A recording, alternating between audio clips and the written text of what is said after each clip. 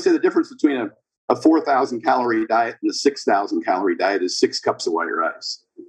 And it just makes it easier to eat. And you probably don't need any more micronutrients at that point because you've satisfied, hopefully, with a good diverse diet, you've satisfied all of your protein, fat, and carb macronutrients and all your potassium and fiber, micronutrient requirements within the 4,000 calorie diet.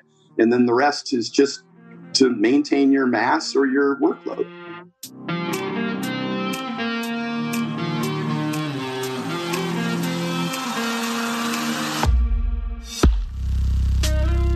This is the Strategy of Fitness podcast. Our goal is to energize and entertain fitness enthusiasts by sharing insights from experts in the health and wellness community, from physical therapy perspectives to interviews with professional athletes, special operators, nutritionists, and coaches.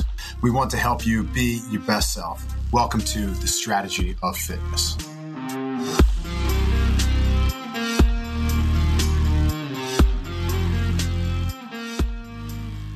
Whoop and the Strategy of Fitness. It has a nice ring to it, doesn't it? Check out the link in our Instagram bio. Get $30 off your first month subscription. Get the brand new 4.0 and start this year off right. Track your sleep, track your recovery, track your daily strain. There's no better tech to wear every single day and hold you accountable. Of course, this podcast is your weekly accountability buddy, but there's nothing better on the market than Whoop. Check it out. Welcome back to the Strategy of Fitness podcast. My name is Nick Cressy, joined weekly by Dan Gorn and Rob Rowland. What up, boys? Nothing, man. Got the brisket, 14 pounds, cooking this weekend, so pretty excited about that. How you doing, Rob? I'm doing quite fine now that Nick is here. He SummerSlammed us, came in out of nowhere to the interview, totally derailed it. So it's like 2 different interviews in one. It's great. We got 2 sides to stand. You motherfuckers have one of the baddest, certifiably baddest motherfuckers on earth on this goddamn podcast, and you're talking about diet. I love his book. I love what he's put out. I love everything that he says. He is fantastic, and he is very intelligent. That should be episode 2 with this absolute legend, because the numbers that we barely scratch the surface on, so this guy is not a normal person. What do you do if you go in the gym? There's a 50-year-old dude just hitting singles with 455 for speed. There's 4 plates and a 25 working on his speed on 455 off his chest. And he's like, if Stone Cold Steve Austin was on like a really good training plan, and then you also just made him look fake because this man barely fit in the Zoom. And just cut it out. Amazing. That's a good point. He barely fit in the Zoom. You guys feel when he talks about those numbers, it's like when I hear Neil deGrasse Tyson and he talks about fucking miles from Mars. I'm like it doesn't, like, I might not even seem impressed, but it doesn't even compute in my fucking head. My skull doesn't even work around those numbers. It's so true. That's a really good point. Quick question. So you're at the gym. You're back in the commercial gym, Nick. It's Monday night. You're there because you got to get to work on. It's Monday Night Football, Ravens Steelers. It's tie game, 2-minute drill. Big Ben's back on the field. He's out of retirement. And then Stan walks in. He's got 4 plates and a 25 in the bar. Are you going to watch the game, or do you want to see what this dude is going to do on the bench with that kind of weight? I got to watch the thing that I've never seen before. It's this absolute specimen behind me, working on speed reps off his chest. Probably in like Under Armour sweatpants and like a vertical t-shirt. Oh yeah. Also, Dan, you never prepare for the pod. Dan goes out, buys a book, reads it in fucking 1 week to talk about the book with the guests that he has on. Fuck yourself, Dan. Thanks, guys. No, that was great. It was good. He's a great sport. And like with Dan John, I would love to set up that relationship. First off, we need to get Dan back on some point soon.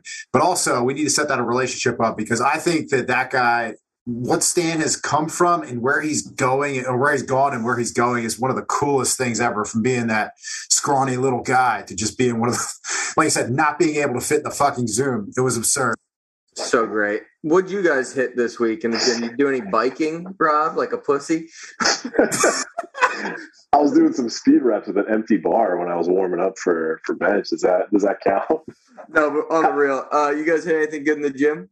One thing I'll touch on is I sent you guys the video last week. I took on the 100-pound goblet squat challenge. Dude, that was not fun. I videoed it, which I never do, just so I could send it to you guys. And then I quickly realized I was kind of short in the lockouts. I still think I got the full brunt of the workout, but that's not fun. Your depth was good. I will say, and I don't want to be a stickler with any of your lifts, but you've been critiquing my lifts for the better part of 10 years now.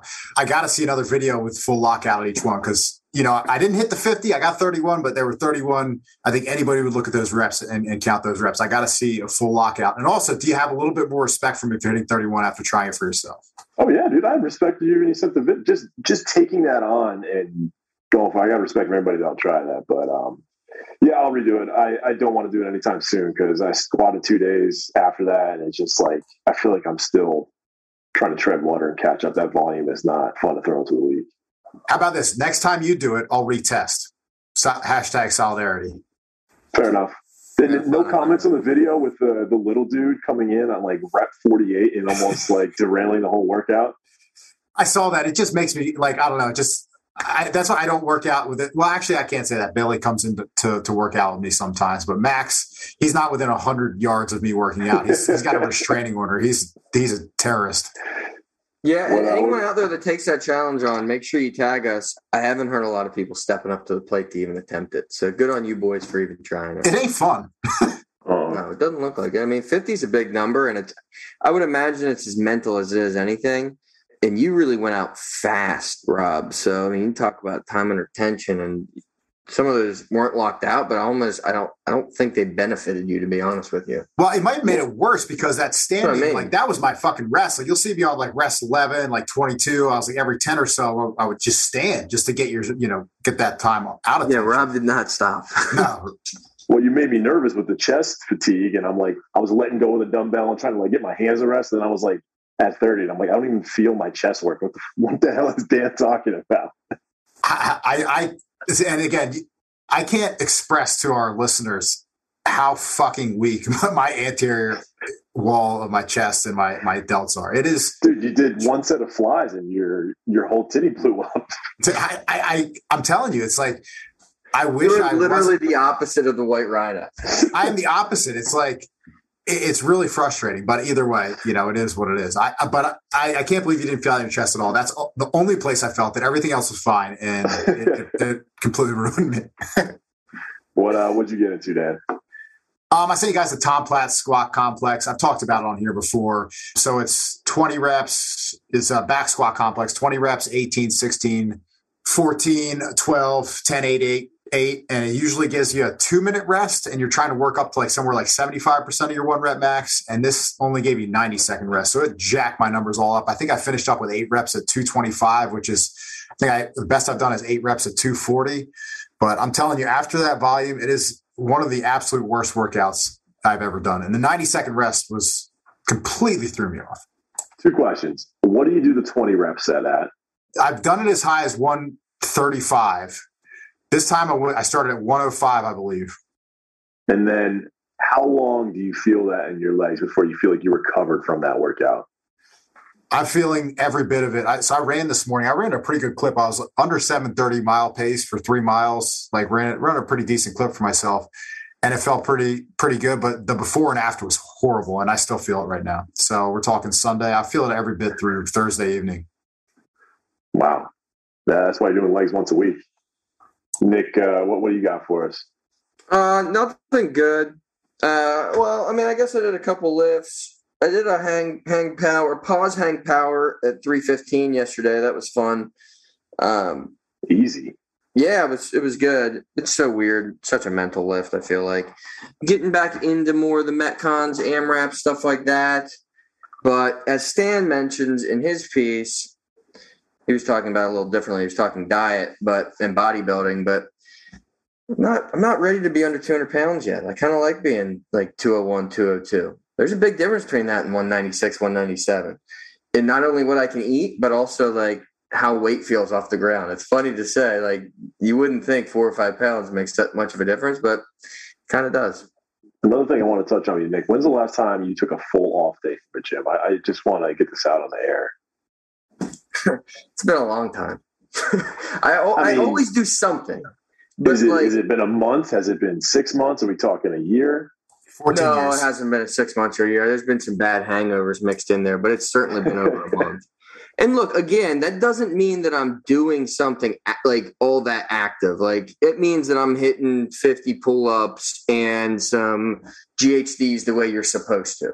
Like, that's an off day, maintenance day, maybe some stretching and some handstand walking. Like, stupid stuff like that. So, like, they're not even registering on a Whoop. That's like a 7 or an 8 strain day. Those are typically what I'm doing for my maintenance days. So, I mean... Yeah, I mean, it doesn't sound that addicted to working out, but then I see what's like you bring to your family trips. Like half your cargo space goes towards workout equipment so you can keep the routine going while you're in Deep Creek. So, yeah. There's no chance in this fucking world I'm ever taking a week off unless I have a broken bone or something. That shit, like, legitimately freaks me out. Freaks me out. I hate that. Don't do it. Speaking of never taking time off, let's tee up our guest, Dan. Good find. He's absolutely fantastic. Stan, the White Rhino Efferding, one of the most brilliant dudes in terms of nutrition and just sports science and strength and conditioning. Very accomplished powerlifter and bodybuilder in his own right, and fucking fascinating interview, and learned a ton from him. So hope you guys enjoy as much as we did.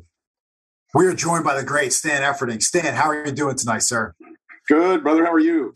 I'm doing good, man. So first off, Stan, the White Rhino, one of the most badass and best nicknames in the history of all time. So love that nickname. Glad you joined us. And I have been cruising through your book, The Vertical Diet, which Dave Lipston recommended to us on the last podcast. And first off, kudos to you. It's one of the most thorough and easy to digest, pardon the pun, books about eating that I've ever read. But really love it. And if you want to really understand how good this book is, all you have to do is look at the index. I mean, there's so many well-cited journal articles to back up all of what you're saying. And you offer so many terrific options. So I know we just did a whole nutrition podcast for our listeners, but having Stan in, the creator of The Vertical Diet, there's about 1 million questions I have for you. But let's start with your health concerns, the stuff that you were dealing with that made you make a change with what you were putting in your body. Like, you had some serious shit going on, right, Stan? Yeah, both for me and for my athletes over the years. Remember, I studied exercise science in college, and I was training athletes back as early as the late 1980s for competition. Women in particular would suffer more than the men. They generally tend to be more disciplined and work harder and will just punish themselves. And so I've been watching it for a long time. I was a high school soccer coach, and then I coached track athletes and football players at the University of Oregon through most of the 90s. And I saw a lot of athletes with the same problem, the chronic calorie restriction, anemia, shin splints from osteoporosis, a whole host of things that generally happens to women in particular who over-restrict and diet too hard and train too much. The guys generally, I'd see it on the other end. I'd see the bulkers, and I, of course, put myself through that many times, the dirty bulks back in the early 90s with the GoMad and the gallon of milk a day and the cheese pizzas every night and all the pizza pasta pancakes just to get the most enormous calorie surplus possible. And so I ended up with metabolic syndrome, fatty liver, high blood sugars, high blood pressure, very common amongst powerlifters, strong men, even linemen in football. So, I have a long history of working with that kind of thing. And of course, for at least 10 years while I was competing at my peak in my late 30s and throughout my 40s, I got blood tests on almost a monthly basis. I could literally watch this happening to myself as I got into those bulks. And then, I've diet down for bodybuilding, which was probably my saving grace, is that I actually did switch back and forth from bulking to dieting and was able to reverse a lot of those problems. So just by virtue of the fact that I loved competing in both sports. It probably wasn't, a plan of mine necessarily. And so, yes, I've experienced all of those problems. I witnessed them. I watched them. And then I implemented a whole host of different interventions, which you were, talking about in the book, which is more than just diet, that allowed me to kind of mitigate some of that damage. Blood pressure, blood sugars, fatty liver, high cholesterol, all those things. And so that's a lot of what I do now when I work with athletes on both ends of the spectrum, chronic dieters and dirty bulkers, is just get them to pay attention to their general health. Love that perspective. And one of the things when I'm, meal prepping and when I'm thinking like, man, I'm hitting the absolute best meal prep when I have my white rice, my chicken and my broccoli and or my Brussels sprouts. Those are kind of my two favorite veggies that I go between. And I love the way you said you don't vilify like, oh, that's not good for you or that's not good. It's like, okay, this is good, but this is a little bit better. And one of the things is you're really high on red meat versus the chicken. And I want you to explain to our listeners why you prefer red meat versus chicken, and then also why you prefer the potatoes in any forms, be it sweet potatoes or white potatoes, versus the rice. For most people, I know there's exceptions. Yeah. Well, you hit the nail on the head. I think when people diet, they become pretty restrictive as to the variety of foods that they intake. And we see that in these guru diets, these bodybuilding figure physique bikini diets that, it's chicken breast and broccoli and tilapia and maybe a scoop of peanut butter. And that's egg whites and some protein powder. And that kind of really sums up the total of their food selections. Red meat to me specifically or particularly became important for women. 3 times higher in iron, 6 times higher in zinc, 9 times higher in B vitamins. And a lot of women would end up with anemia from obviously the menstrual cycle, the overtraining, not eating sufficient iron in the diet. And so that was kind of one of the main reasons I introduced it. Just as a matter of experience, I just witnessed the transformation in their energy and their physiques and their sleep. Equating for calories, you could probably achieve the same result. But, as I mentioned, behind the scenes, what's happening to your health in the meantime? How much are you suffering during this process? And we're seeing this more and more now with all of the information that we have. It's not necessary to suffer that much. The last month, I understand, and you've heard me say before, there's a big difference between fitness and health. Competing is not necessarily healthy, and fitness being the ability to perform a particular duty or task, and the fitness level required to compete in a bodybuilding show or be a strongman or UFC fighter is not healthy. But we can do a lot of things to mitigate the damage. And so, red meat's just higher in a variety of micronutrients that are especially important for women. And then a variety of protein sources. We use the egg white and we throw away the egg yolk. And there's your choline and your biotin, which is really important for hair, skin, nails, and for your liver. Dairy is often demonized, particularly for women in diets. Fruit is often demonized. And, we need calcium and we need fiber and phytonutrients. And so it's really, I think, more diverse. There are certainly some things that I try and be cautious of in the diet based on people's digestive response, but it is not intended to be restrictive. It's intended to be selective, and it's much more inclusive of a variety of different protein sources that are more micronutrient dense, I think, than the traditional guru diet. And then as for the potatoes, once I get a variety of protein sources and satisfy that demand, a gram of protein per pound of body weight from meat, fish, eggs, dairy, then I'm on to the micronutrients and first and foremost being potassium. I found that to be critical for performance and for a host of other benefits for athletes. And getting 4,700 milligrams of potassium is kind of hard to do. You have to be deliberate about it. And so I picked the highest potassium foods, which is potatoes, fruit, yogurt, spinach. They're all high in potassium. And I kind of lead with those as my first carbohydrates. I'll add to that as needed by the individual, whether I'm throwing in some oatmeal for fiber, and then eventually, if I've got a big athlete or a highly active individual like a CrossFitter, it's hard to stuff them full of bread or oatmeal because they start to reject, massive amounts of those things with bloating and gas. And so then I started introducing the white rice just as a matter of it being easy to digest and to fuel a 4,000 plus calorie diet. So Dan brought up red meat, so I got to go there. We got to talk about the carnivore diet for a minute. So anybody that you work with, you find these elimination diets beneficial for, or is this just one of those fad things that you don't even pay attention to? Well, I've said many times, I'm a big fan of red meat, but I'm also cautious about the cholesterol intake. And so I'm using a leaner red meat. I should say saturated fat intake and its impact on LDLs, and particularly with larger athletes with, higher caloric intake. So I am kind of careful about saturated fats in that regard, butter, bacon, and really fatty meats. But as for the restriction or the elimination diets, and it's important that people understand that those are prescribed for individuals with IBS. That is actually an accepted clinical intervention. And the low FODMAP diet is the most well-studied and documented effective for 60 to 80% of people who go on a low FODMAP, FODMAP, fermentable oligodimonosaccharides and polyols. They see a significant improvement in their symptoms from IBS.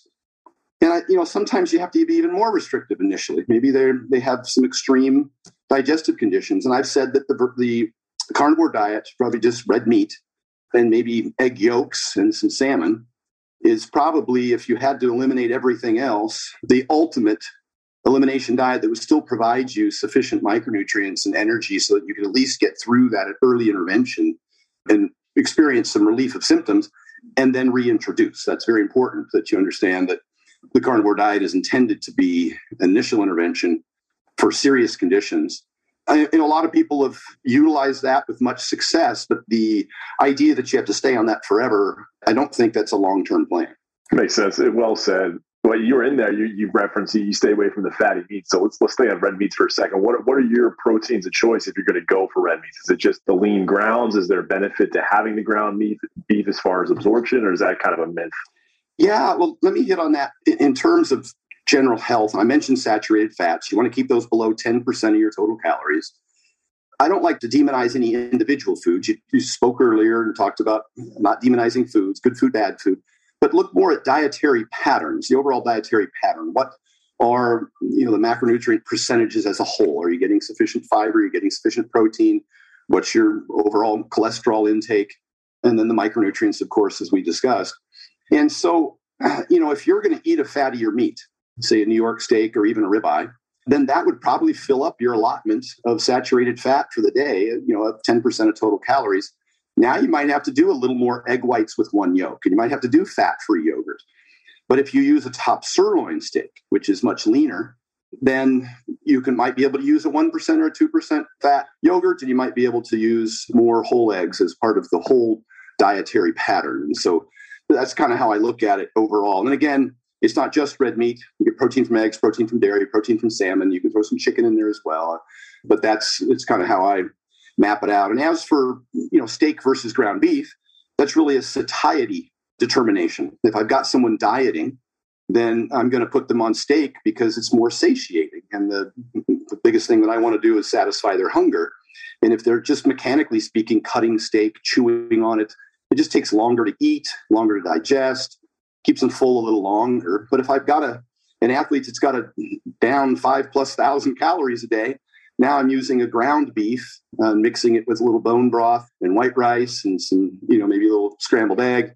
And I'm making the monster mash. And so they can shovel down massive amounts of it and digest it quicker and eat again sooner. It's really just how you kind of satisfy what, the individual needs are for those people based on hunger. Yeah, I don't think I've ever compared it on the satiety scale with the ground beef versus steak, but that makes a lot of sense, especially when we start talking about these higher protein intakes. And you threw out the 1 gram per pound of body weight. And that's something I've always used in like a rehab setting for people that are post-operative. I feel like it's a good goal, and it's usually like a shocking number for people because once they track, they're not even close to that. So is that prescription across the board? Is that a number everybody has to hit, or are there certain populations that you might modify that number a little bit with? If they have significant obesity, then we're looking at a gram of protein per pound of lean weight, just so that we don't exceed their caloric intake and fill it all up with only protein so they can get sufficient fats and maybe have some opportunity to get some vegetables in, carbohydrates in general, which are more rich in potassium. But other than that, I'm pretty keen on the protein. Now, in a calorie surplus, the carbs and the calories become protein sparing. And since proteins has a high thermic effect of food and it fills you up, I might reduce protein for someone in a calorie surplus because it's not necessary to have for muscle protein synthesis, and they might need the appetite availability more than more protein. And then for somebody dieting, I'm going to actually go up to 1.2 grams per pound. Again, thermic effect of food, satiety. They just feel like they're eating more, even though they're netting out fewer calories because they only get 70% of those total calories as a result of the thermic effect of food. And it just satiates them more. So there's different strategies I use based on surplus or deficit. One thing you touched on very quickly that I would like you to go back to and explain to our listeners, because it's really great. The book has an awesome breakdown, the low and high FODMAP. And I believe the difference is mostly due to the ability to digest, the low FODMAP. Tell me if I'm getting this wrong, but the low FODMAP foods, a lot easier to digest. The high ones, a lot harder to digest and could lead to more digestive issues. But explain some of the thinking behind that and kind of how the listener could use that in their own Yeah, and the science is out of Australia, Monash University. This has been well studied. They've done a lot of peer-reviewed, published, randomized controlled trials using the FODMAP diet as an intervention for IBS, and it's proven to be substantially effective. And you're absolutely right. Some people don't have the microbiome diversity or quantity of bacteria to adequately digest some of those fiber sources that aren't digested in the small intestine. And so they create more methane, and that could create painful gas and bloating for some people. It can get so bad. And then there's also the quote unquote leaky gut, these foods penetrating the single cell membrane and getting into the bloodstream as a result of the inability to digest. And so that's just at least initially the intervention to help address those symptoms. But then the goal would be to, over time, slowly reintroduce small amounts of those. And I always point out, and we talked about it in the book, this is individualistic. Not everybody has these problems. There's no need to restrict. If you can digest these foods, it's fine. It's dose dependent, of course, the amount. If you know me, you know I'm always on the run, up early and home late. So having a 3-hour morning routine isn't really in the cards for me. What is in the cards is AG1. It's a fast way to get vitamins and minerals I need to perform. I first gave AG1 a try because I wanted a single solution that helps support my entire body by filling in nutrient gaps and simplifying my morning routine. Since drinking AG1 daily, I've always felt strong and energized and ready to attack the day. Not only does AG1 deliver my daily dose of vitamins, minerals, pre- and probiotics, and more, it's a powerful, healthy habit that's also powerfully simple. It's one scoop mixed in water once a day and every day. I know that AG1 is giving my body high-quality nutrition. Every batch of AG1 goes through a rigorous testing process, so you know that it's safe. And AG1 ingredients are sourced for absorption, potency, and nutrition density. AG1 is a supplement that I trust to provide the support my body needs daily, and that's why I'm excited to welcome them as a new partner. Here is your chance to start every day this season with a gift to yourself. Try AG1 and get a free 1-year supply of vitamin D3K2 and 5 free AG1 travel packs with your first purchase exclusively at drinkag1.com/provengrit. That's drinkag1.com/provengrit. Check it out. It's how they're prepared can matter. A well-cooked, soft broccoli is going to yield fewer FODMAPs than a raw. And it's cumulative in nature. You might be able to handle a portion one day, but if you eat it again the next and again the next, then you may start accumulating more than what your body can digest. And so you've got to be cautious not to, again, label these as good food, bad foods. And then hopefully with reintroduction and over time, people can improve their microbiome. This was studied, I forget the name of the gentleman out of Stanford recently. He's been out talking about the study quite a bit, that when they significantly increased fiber in study groups, about a third of them would respond very poorly, about a third of them would be non-responsive, and about a third would respond very well. And it came down to how much diversity they had going into the experiment as to how well they could digest the fibers. And so, and I think there's currently following up with another study now, if they would titrate slower progression, introducing fiber on the people who had the more limited microbiome quantity and diversity, then they might respond better. And that's what they're studying now. And it seems plausible. And that's generally what happens with people who have IBS and go on the low FODMAP diet and reintroduce. They're generally able to tolerate those foods better. I also would say that I use a lot of these low FODMAPs because they're easier to digest for people who are trying to take in an enormous amount of calories. And everything north of the calories that provide them their micronutrients and fiber, I kind of want to be lower in fiber and easier to digest. And that's kind of why I throw white rice. I would say the difference between a 4,000 calorie diet and a 6,000 calorie diet is 6 cups of white rice. And it just makes it easier to eat. And you probably don't need any more micronutrients at that point because you've satisfied, hopefully, with a good diverse diet, you've satisfied all of your protein, fat, and carb macronutrients and all your potassium and fiber, micronutrient requirements within the 4,000 calorie diet.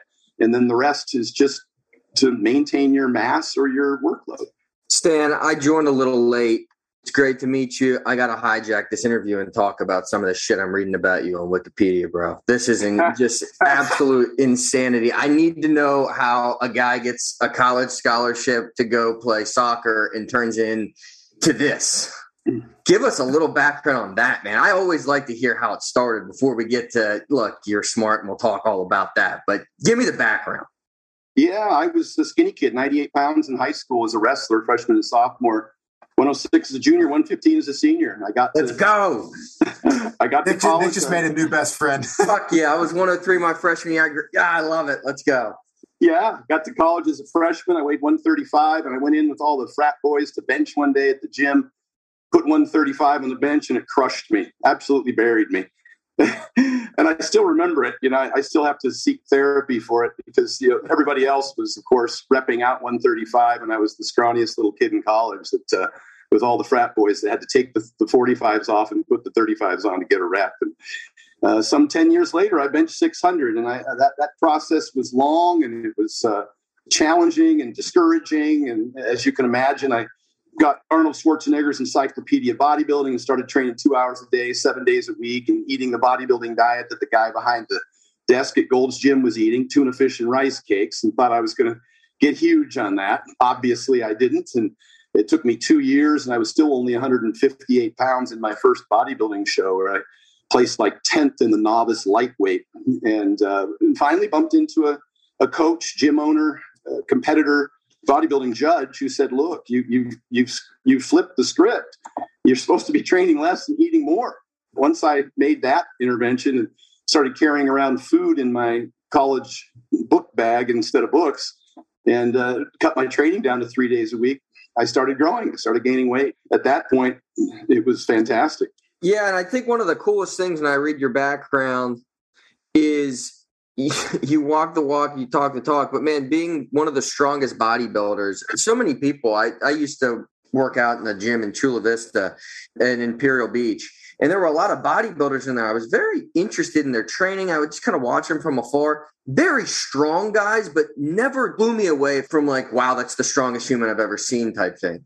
You did both. And I think that's pretty rare, right? Because typically those guys are sitting there, they're fine tuning this machine. You were a bit different because you were so ridiculously strong. Why were you unique in that sense? From the day I started lifting, my perception was the stronger I got, the bigger I would get. So I was always in there maxing out every day I would work out. And I got really strong, but I didn't get very big. We know those singles and triples just don't build a lot of mass. And, we finally, all these years later, have learned that you want a greater range of motion. You want some more repetitions, some more volume and frequency. Because I was competing in both, I think that obviously bodybuilding contributed to powerlifting. I didn't have any weaknesses, and I was doing a lot of volume and frequency, so my GPP was great. I worked from a variety of angles through full ranges of motion.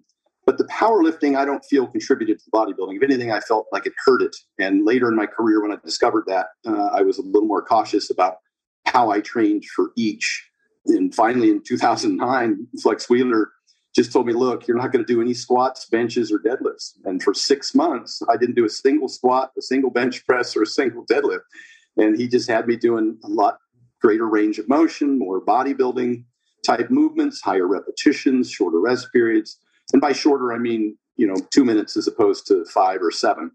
And it was very effective for me. And I finally started growing under that tutelage.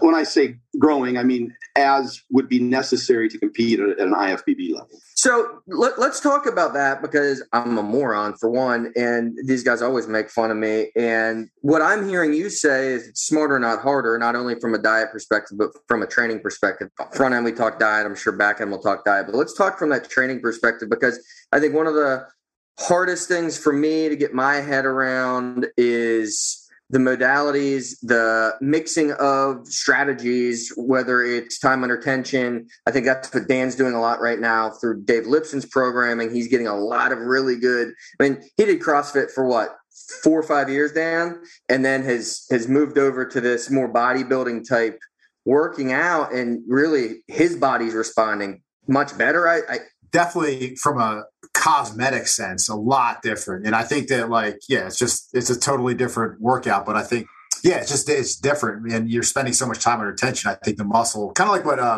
that Steve Tripp, Tripp was saying, is like the muscle doesn't care. Like the muscle's going to respond to the tension you place on it, you know?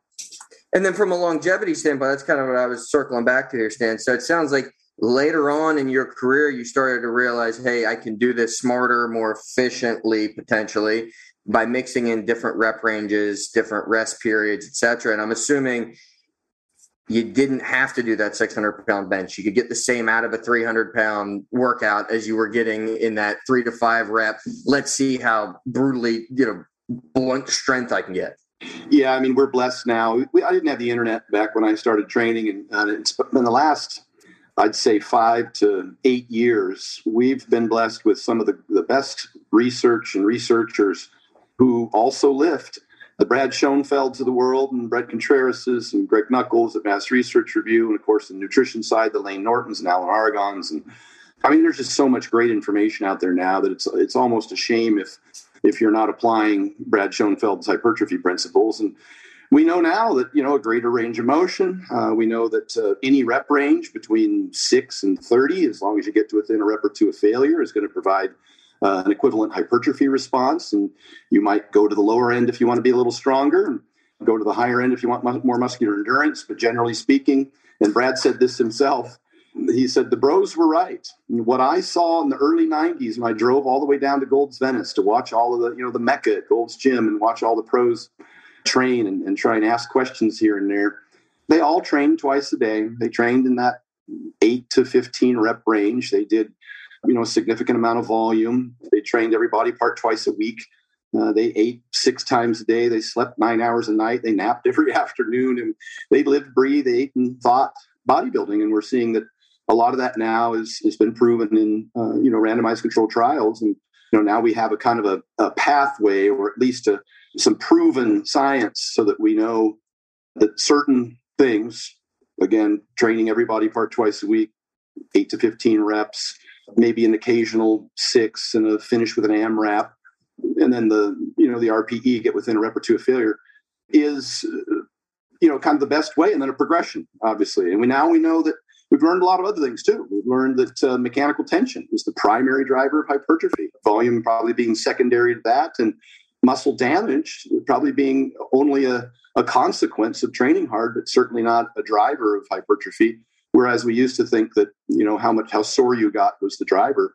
And so now we're a little smarter with our stimulus to fatigue ratio and which exercises we do, and how much eccentric loading we do. And that applies very well, to athletes as well, who, it's probably not necessary for them to accumulate a significant amount of fatigue in the gym if they can generate some good force production from a low fatigue workout. So, I could go on and on, but I think we kind of know now, generally speaking, what builds muscle, what develops strength, and that we probably can be a little more patient with our programs and not try and crush ourselves. And there's no trophy given for how much pain you go through. You may have answered this already, but I'll ask it anyway. We can write books about what to do.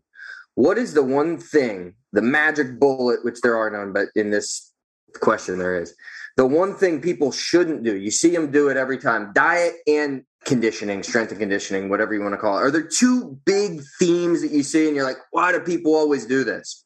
I don't know. I have a short list of things that make you weak. I did a video on it, but one, first and foremost, is not getting sufficient recuperation outside of the gym. That's where I focused a lot of my attention. I was the little guy trying to catch up with all the big guys. And so I had to do everything outside the gym. I ate on the clock. I slept, I never missed an hour of sleep. I didn't go out at night. So the recovery portion is huge.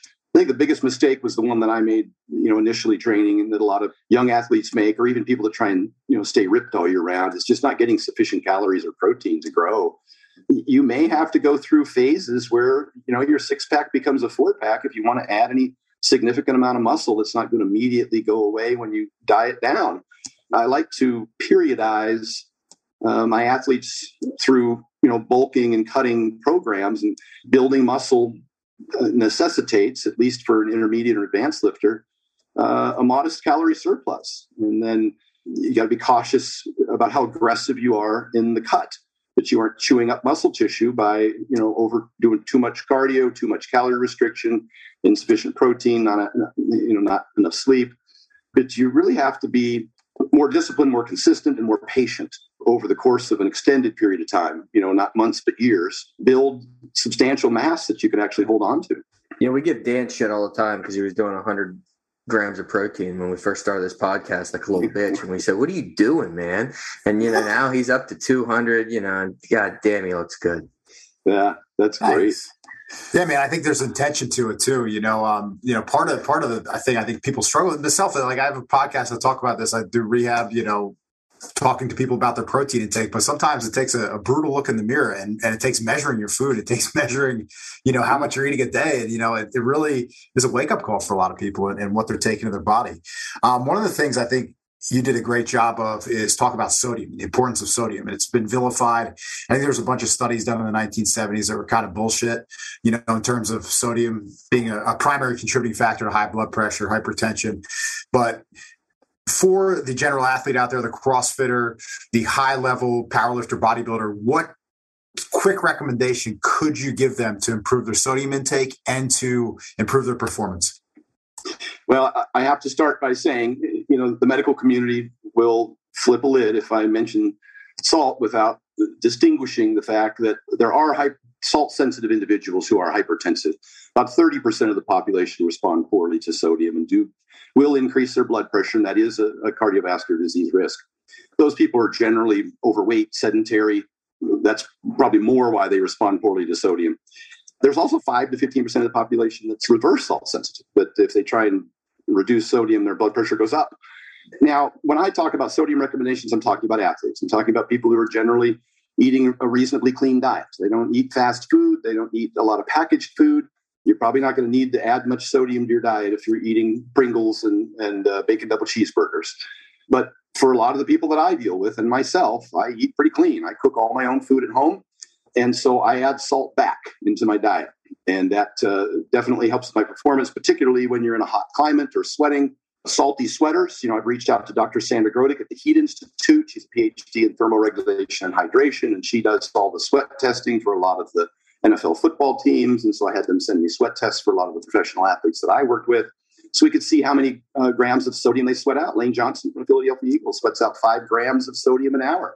You have to be very deliberate about getting that back because you can't give him 5 grams of sodium in 1 hour.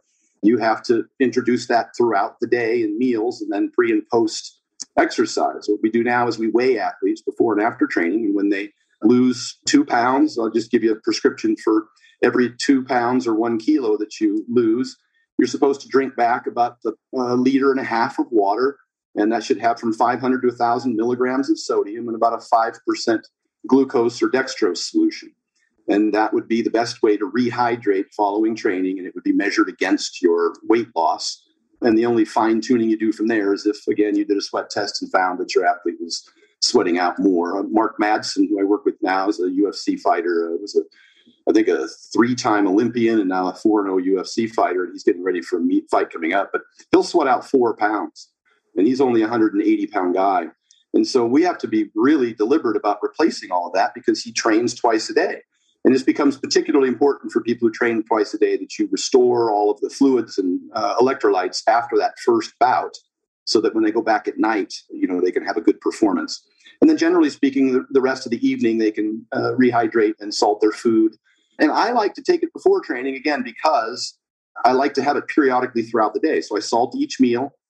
And I take 500 milligrams, which is a 1/4 teaspoon of salt, about 30 minutes before training. I just find that I have more stamina and endurance. I don't hit a wall. I can train longer, and I'm not distracted. John Meadows used to like to drink things during workouts. And if nothing more than psychologically, it just keeps you focused. It keeps you there. It keeps your intensity high. And that is obviously important that your performance in the gym is going to be the primary driver over time of your results. Stan, before we get to our quick hitters, we ask every guest, we're kind of going backwards in the pod tonight. I want to know, what did you hit in the gym today? We never got to that. What are you training now? And I want to know exactly what you did in the gym today. Today was bench day. I just did some singles with 455. I was trying to increase my speed at that. I'm almost 55 now, and I've got a bad shoulder, whine, and complain. For 20 years, I went to the gym every week and smashed 500-pound benches for at least a rep or 2 or 3. And now, I struggle with anything in the low 400s, and it's embarrassing, but I just show my AARP card and wear my Google Me Bitch t-shirt. I'm so fucking pissed that we talked about diet with you, man. This is you are the baddest dude when it comes to barbell, like to lifting.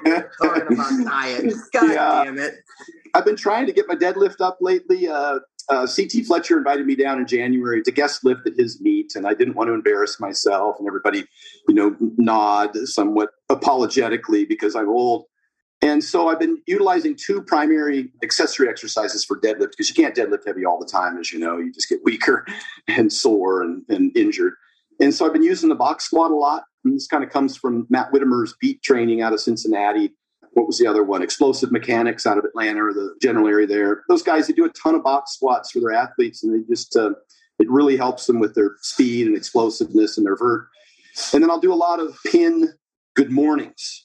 So it's mostly the concentric, and then I'll just crash it down for the eccentric portion. And I'm doing a lot of good mornings. And so those two exercises, I brought my deadlift up from kind of struggling with 635 for a while to I just pulled a 700 with some reasonable confidence last week. And so I think I can get that north of 750 in January, just applying these. And those two exercises, those two accessories tend to be a little lower fatigue. A box squat with an SSB bar is lower fatigue than, a regular squat, a low bar squat, just because you're kind of eliminating that eccentric portion of the redirect of the movement. And plus, by pausing on the box, you eliminate the stretch reflex, which you don't have in deadlift. And so it forces you to kind of just be very explosive out of the hole.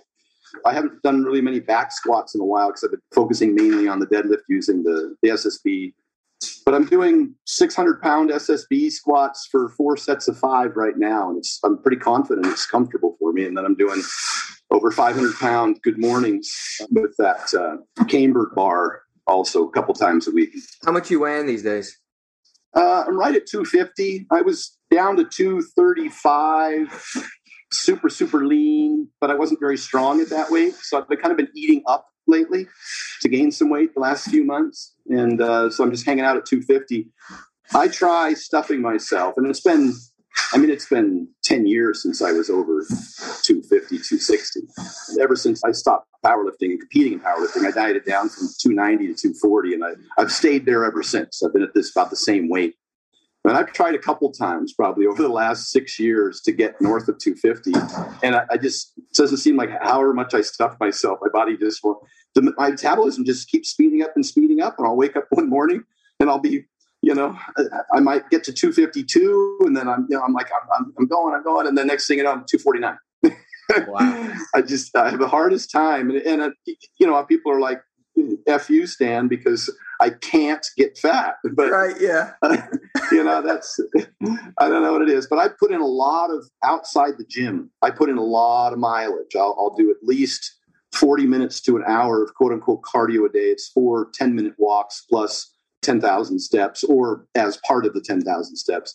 But I'll do 40 minutes to an hour of cardio, whether it's biking or 10-minute walks, sled dragging, and then, as I mentioned, a host of concentric exercises to keep my GPP up so that my conditioning is good, my blood pressure is under control, I can recover better from workouts, and I, again, strategically do a lot of concentric work and minimize as much eccentric loading as possible.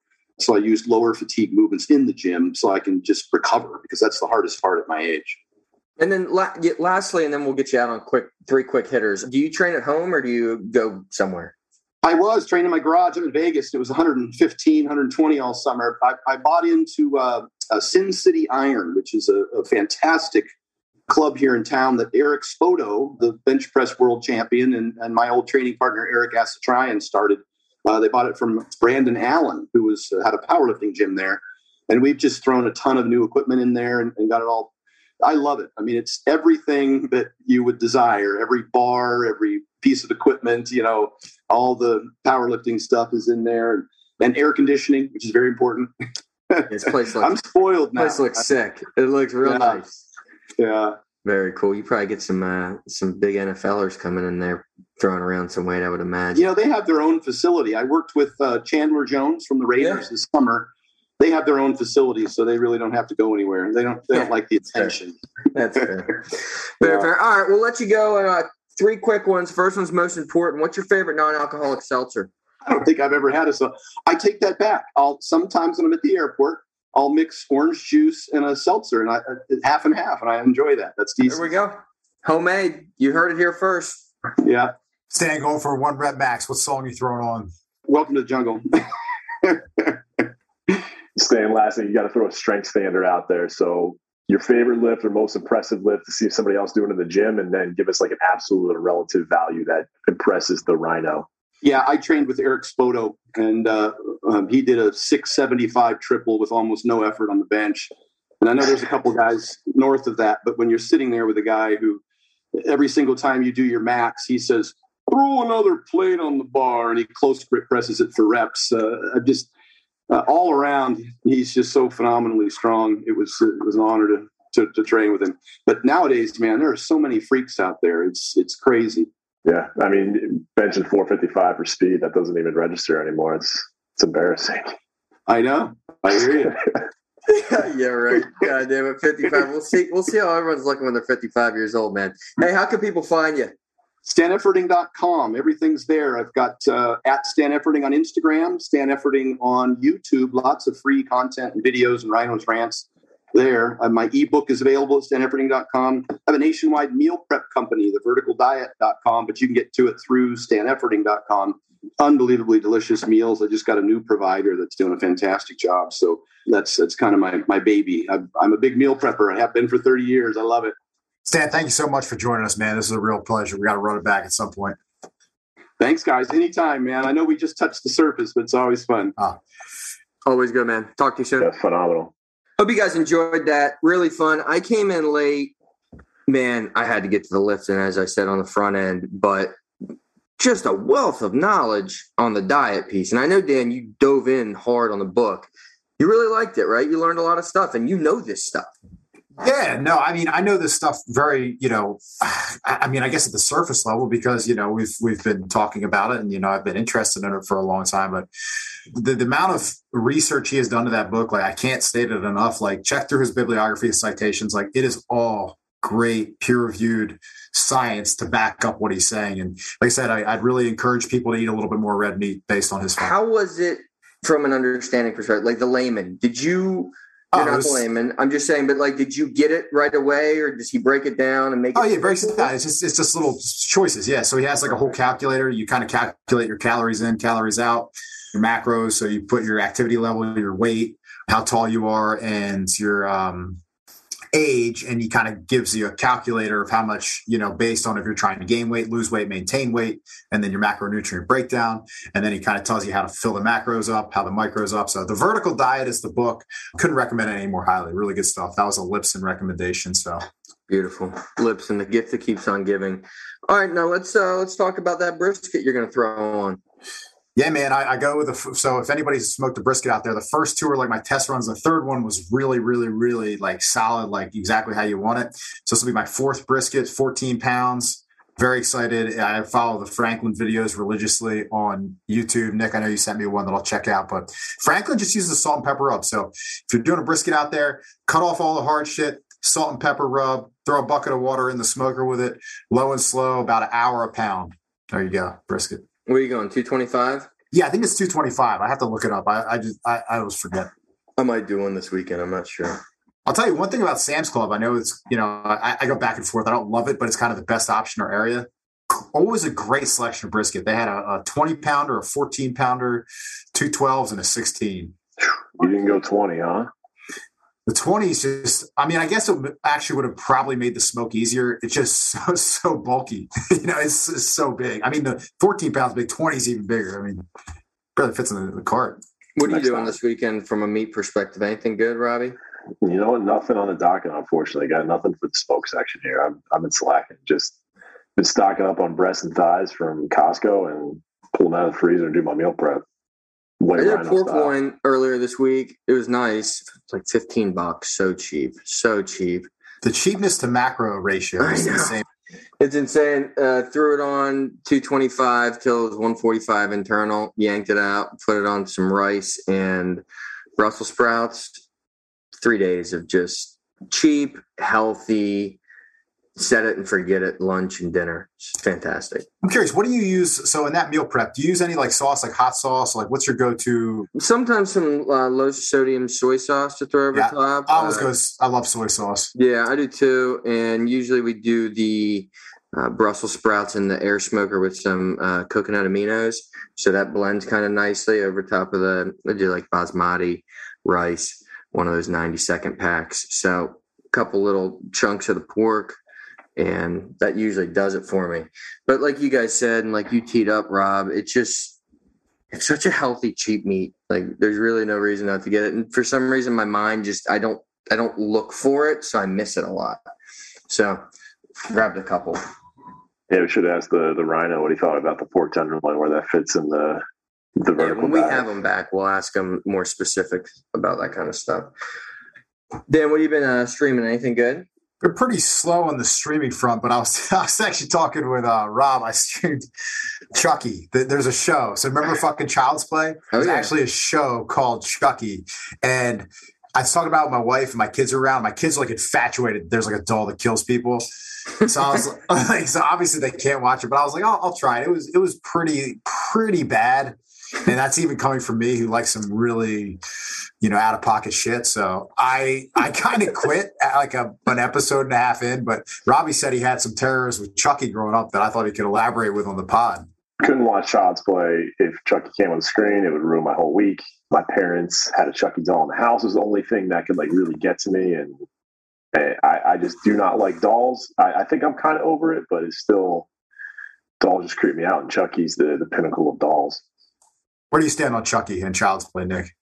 I just didn't like when he would hang out under the steps and like pull the people's feet out when they were walking down.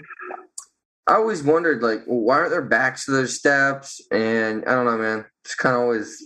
There's some serious architectural flaws in the Child's Play movies. I think could solve a lot of problems. Yeah. I think if I went back and watched it, I'd probably do a little bit more laughing than being scared. But man, that shit had me shook there for a hot minute.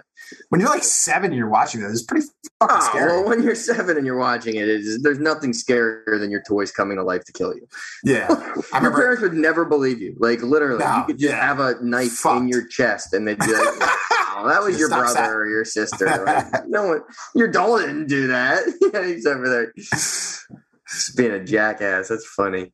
Yeah, look, boys, football's back, so there's not that much to stream, right? Like, one day completely shot.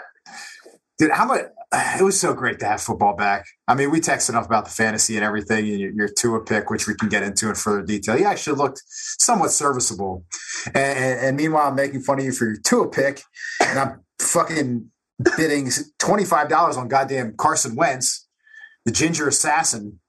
The fucking, oh, God, my quarterback situation is very rough. It's not good. Oh, talking about streaming, I actually got one this week. Yes. You know how much I love rewatchables. It's the best thing Dan's ever given to me in his whole life. And they're obsessed with Heat. And it's one of those movies that's always been on my list, and I never watched it. It's just so long. I finally watched it, and I get it, dude. That is peak Al Pacino. The cast is star-studded. And I've been watching the Pacino highlights from the movie on YouTube because it just cracks me up, dude. That is pinnacle Pacino. Funny because I heard, and I don't know if it's true, and I haven't watched that movie in probably 15 years, so I definitely have not seen it through an adult's eyes. I think I watched it on TV one time, so it was so long. Supposedly they were never in the same room, or like the scenes are made to. I don't remember this.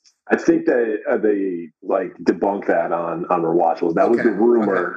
Okay. It was just two mega stars like De Niro and Pacino. It just didn't make sense to me because I thought I remember seeing scenes where I was like, well, they got to be in the same room together. Like, what do you mean? Like, the camera play is not like that the entire movie. Dude, that diner scene's so good. I do remember that. Like one of the better endings too. Like the way that movie ends, and I love the airport scene after the blow up at the hotel where everyone evacuates. Like that is one of the coolest scenes ever. I love that. Makes me want to go back and watch Any Given Sunday, another classic rewatchables with Pacino just giving the Inches speech. I'll give you another one that I rewatched recently. I don't know if I talked about it on the pod, but another Michael Mann movie that makes a great rewatchables podcast is Last of the Mohicans. If you haven't seen that in a while, just a fucking all-timer. Been a long time on that one. So fire that back up if you want to. Nick, We went over smokes. What are you did the pork tenderloin. What are you throwing out there for gym hitters? Oh, hitter. I don't have anything this week. What you got? Can you get the title on your screen to get it out there in time here? Yes. No, this is an easy title. Guns N' Roses by Jay-Z and Lenny Kravitz. A song that I didn't know existed. And Nick was sending over tracks from the Jay-Z album I can't remember. And I was like, I never listened to this album. So I gave it a listen. And that was my favorite one. I got Jay-Z and Lenny Kravitz by Guns N' Roses. It's fucked up. So we're going to pretend like we're not just saying the exact same song. Perfect. I don't know if my brain stopped or what, but perfect. We're going to hammer that. Boys, we'll be back again next week. I'll be in Austin, Texas. You might be doing it just you two and a guest. Maybe I call in. I don't know. But hope you guys enjoyed this, and we made a new friend, so I'm excited. Stay weird, Nick. All right, boys. That was fun. All right. Bye-bye.